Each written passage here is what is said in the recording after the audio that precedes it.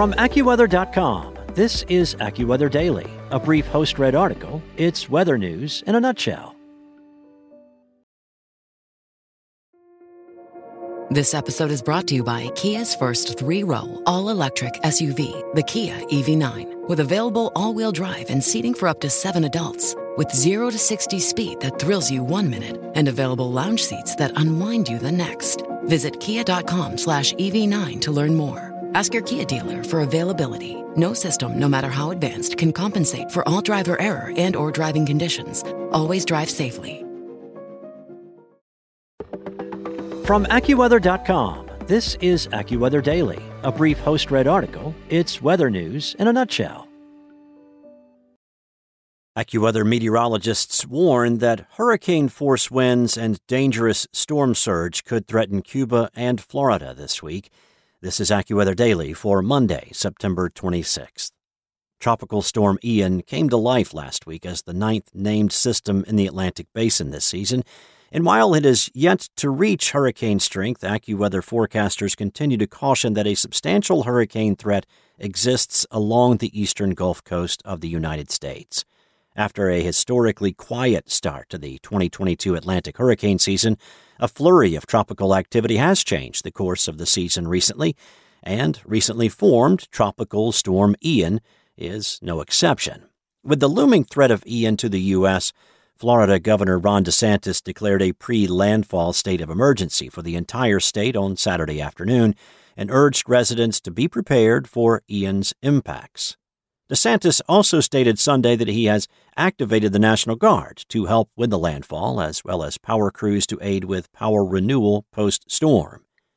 The storm formed in the Central Caribbean on Friday, after the system first became noteworthy several days prior, when it remained a disorganized area of showers and thunderstorms located just east of the Caribbean Sea. Shortly thereafter, AccuWeather meteorologists recognized it as a possible threat to the United States, and that remains the case as the storm has continued to track westward. While Ian remains a tropical storm for now, forecasters caution that there is a high likelihood of that soon changing. In recent days, the storm's strength and ability to stay organized have been hindered by persistent wind shear, which frequently limits the strength of tropical systems. However, as Ian moves into the western Caribbean, conditions are set to become much more favorable for strengthening. A quick uptick in strengthening is expected early this week as Ian moves into the western Caribbean, where low wind shear and very warm water are in place. This will raise the likelihood of significant impacts in the western Caribbean and eventually the United States, AccuWeather senior meteorologist Adam Dowdy explained.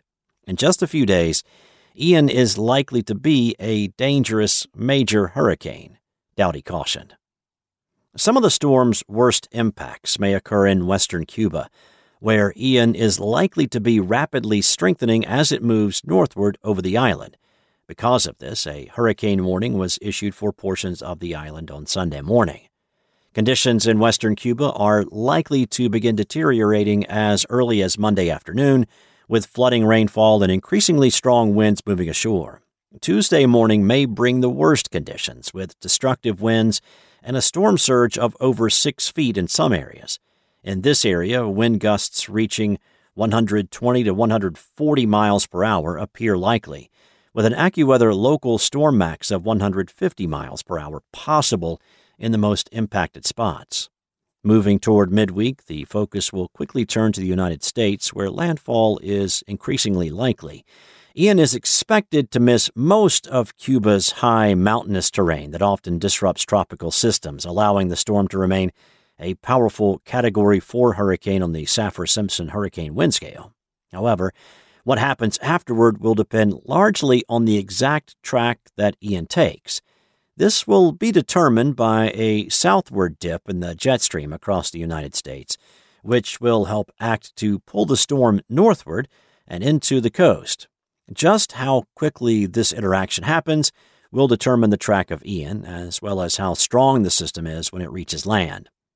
As an additional factor, more wind shear will likely be in place across the northern half of the Gulf of Mexico, which could act to decrease the hurricane's wind intensity as it nears land.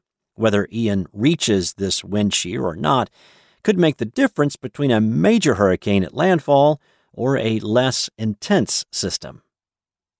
If the jet stream is able to dip southward early, Ian could be steered into the west coast of Florida before interacting with any wind shear, causing the hurricane to be much stronger at landfall. On the other hand, a slower jet stream arrival could allow Ian to drift toward the northern Gulf Coast, where high wind shear would drop the wind intensity prior to landfall, Dowdy explained, noting that tiny track differences could make the difference between the two scenarios. Regardless of Ian's wind speed at landfall, major impacts are likely to come in the form of extremely heavy rain. As is often the case with hurricanes, Ian's heaviest rainfall is expected to fall east of the storm's center. In this case, cities such as Tampa, Orlando, and Jacksonville could all have a general 4 to 8 inches of rainfall, with locally higher amounts. Rainfall of this intensity can easily lead to street and river flooding, especially in low-lying areas. In anticipation of the rainfall and other landfall impacts, Bethune-Cookman University in Daytona Beach announced a mandatory campus evacuation for Monday. Meanwhile, coastal flooding may be an even more significant threat, regardless of Ian's ranking on the Saffir-Simpson hurricane wind scale. With several days of onshore winds, coastal flooding could be the most severe and far-reaching impact as Ian crawls northward. Due to the persistent threat of storm surge along the Gulf Coast of Florida, in addition to widespread damaging wind and flooding rainfall, Ian is a 3 on the AccuWeather Real Impact Scale for hurricanes in the United States. The strengthening system is poised to bring yet another surge for the overall intensity of the 2022 Atlantic hurricane season, which was off to a historically slow start through its first 3 months. Meteorologists gauge the overall intensity of a hurricane season by tabulating a metric known as ACE, or the accumulated cyclone energy of each named storm in a hurricane season.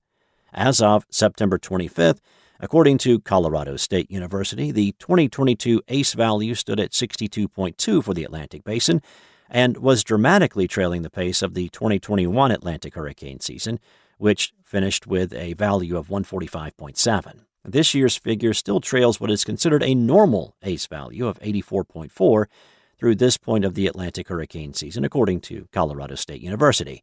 But the developing storm will no doubt add significantly to that total. That's it for today. For your local forecast at your fingertips, download the AccuWeather app or visit AccuWeather.com.